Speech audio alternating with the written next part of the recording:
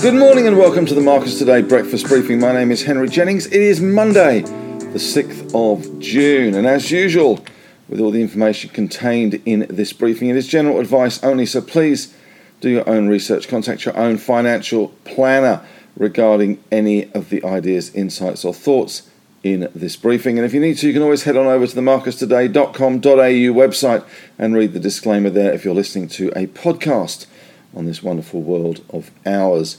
So just head on over to that website, and of course there's lots of other goodies that you can find there as well. All right, well, we had a little bit of a floppy night in the US on the back of the jobs numbers which came out, which were higher than anticipated. So that was a bullish sign, I guess, for the economy, but a bearish sign in terms of what the Federal Reserve will be doing with interest rates, because that may mean they go harder in terms of raising those rates. So we did see 390,000 jobs created in May, which was above estimates. The unemployment rate still at 3.6% in the US. So despite all these fears and talk of a recession, certainly no sign of it at the moment in terms of jobs and that unemployment rate. So that was very much the driving force of the US market. Also, that April number was revised higher as well to 436,000 new jobs created. So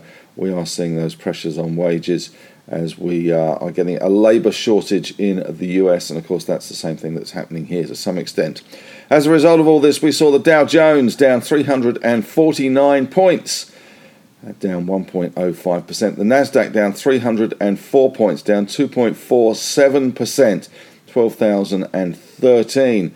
Elon Musk said that he was feeling super bad about the economy. So Tesla very much in the sellers' sights on Friday. The S&P 500 down 68 points or 1.63%, which, as is pretty much usual in the middle for diddle, down to 41.09. The VIX index barely raised a pulse on Friday despite all this negativity, up 0.28%. SPY futures showing a loss of 32 points. Big winner on Friday, though, was the oil price, again pushing higher, $117.72 for Brent crude in US terms, $2.11, 1.83% better. Oil in WTI, that's West Texas Intermediate, up $2 to 118.87.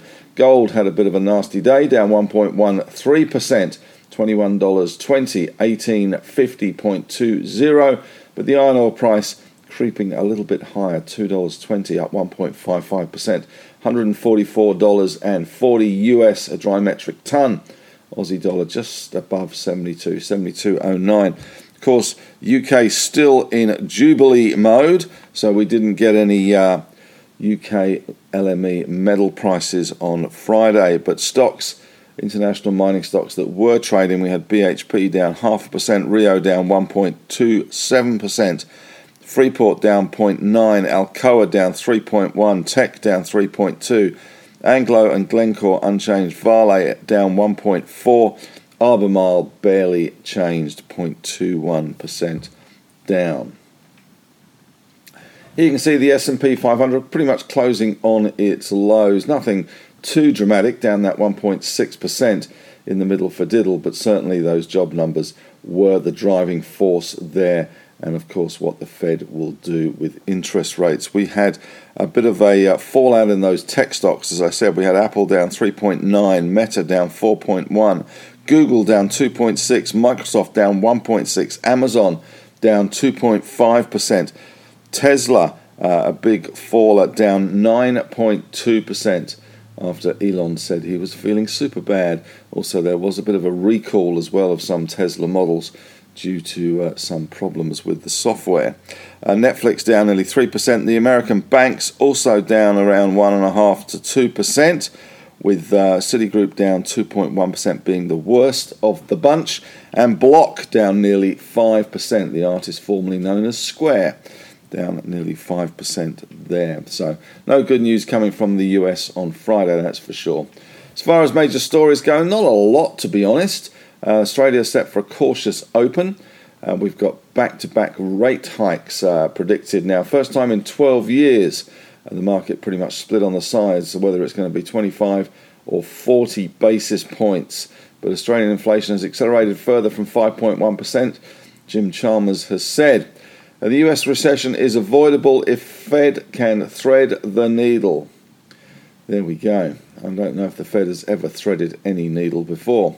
Lifting tariffs on goods may make some sense, the US Commerce Chief has said. And Yellen denies urging smaller Biden relief plan in early 2021. And Team Transitory is back warning big rate hikes are a big mistake. And we have Boris Johnson basking in his glory at the moment during the Queen's Platinum Jubilee, bracing for Tory rebels to force confidence votes in the coming days. And Thursday we see the ECB decision. So this is going to be important for global markets, I guess. Inflation running rampant in Europe at the moment. Germany at 7.1%, France and Spain following hot on its heels. So the question is whether the ECB will raise rates on Thursday, just talk about it, or just end the quantitative easing which they have had in place. As far as our market goes, the UBS out this morning talking about the slowing US economy and brisk growth in Australia. And we're certainly seeing that in terms of oil prices at the moment. Certainly brisk growth in the oil prices. And interestingly, Saudi has just put up its prices to Asian customers more than expected, as well as we're starting to see Asia coming out of that COVID slump, and of course China reopening. UBS saying that the Aussie dollar could go to 76 cents. 10-year yields in the US 2.93, Australia 3.48, Germany 1.27. Big rise there in Germany. US consumer discretionary stocks led 10 of the 11 S&P 500 industry groups lower. Front page of the AFR this morning as well. Santos and Beach will drill more wells to increase gas supply. That's good of them. And the bumper year coming for agribusiness. It seems that the agricultural sector has been borrowing money from the banks and paying back debt as well. But they've lent an average of 4.2 billion to agribusiness every month in the last 12 months to February, which is up 29% in the previous year. A lot of it going on new machinery to make efficiencies in the farming sector. Quadrant JB Hi-Fi are out of the race to buy JCar, according to media reports. And Mondial VGL is preparing a $1.2 billion float when conditions allow. Sydney property auction clearance rates have dropped by 3.8% to 59% compared with a week ago, despite lower auction volumes. And it's even stopped raining. Not for long, I'm sure, in Sydney. Melbourne down to 61.2%, and we do have some rebalancing of ASX indices happening at the moment. Magellan has been removed from the ASX 100, and BrainChip, Core Lithium, Lake Resources amongst some of the stocks that have been added to the ASX 200. Being removed is Appen, Codan, Polynovo and Tyro, and a couple of others. So more in the newsletter later today on those changes to the Australian index. At the moment, we have got that SPI futures down 32 points. Dow futures slightly positive. Dow futures at the moment up 25 according to CNBC. And we have got, just looking for the NASDAQ futures to pop up. But it is, of course, Sunday night in the US. Hardly the stuff of dreams in terms of trading volume. NASDAQ futures up 3 points.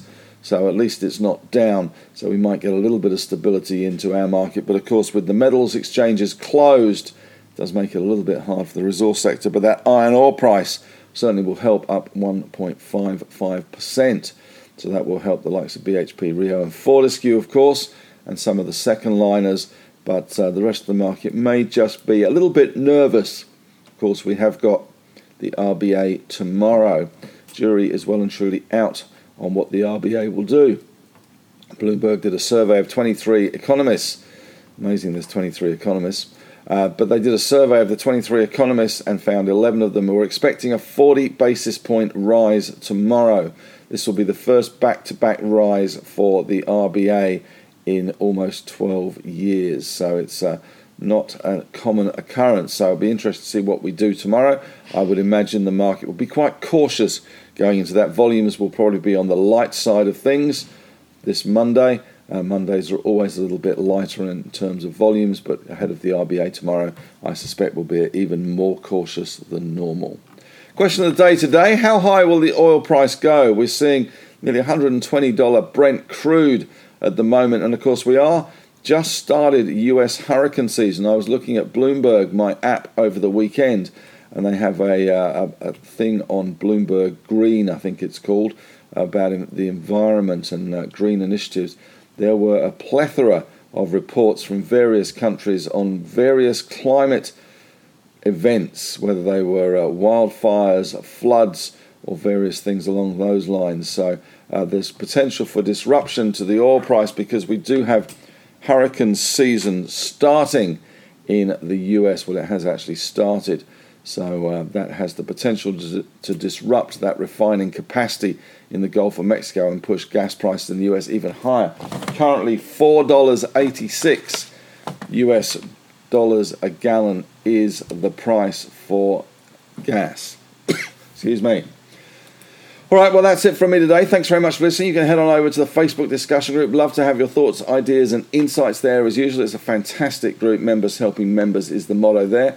And if you're listening to this on a podcast and you're enjoying this and you want to listen to more Marcus Today wonderfulness, then you can head to the Marcus Strategy Podcast, which is our fly on the wall look at what we discuss in our morning meeting. The On the Desk Podcast, where the team in Melbourne talk about all things financial, and my On the Couch Podcast, where I catch up with some CEOs of some companies that interest me, mainly in the small cap space, and maybe some fund managers as well along the way. So if you haven't caught up with any of the On the Couch podcast, I'll urge you to do so. There's plenty of back catalogue there as well, with some great investment tips from some of the brightest and smartest in the fund manager community. But that's it from me today. Thanks very much for listening. Have a great day. May the trading gods be with you.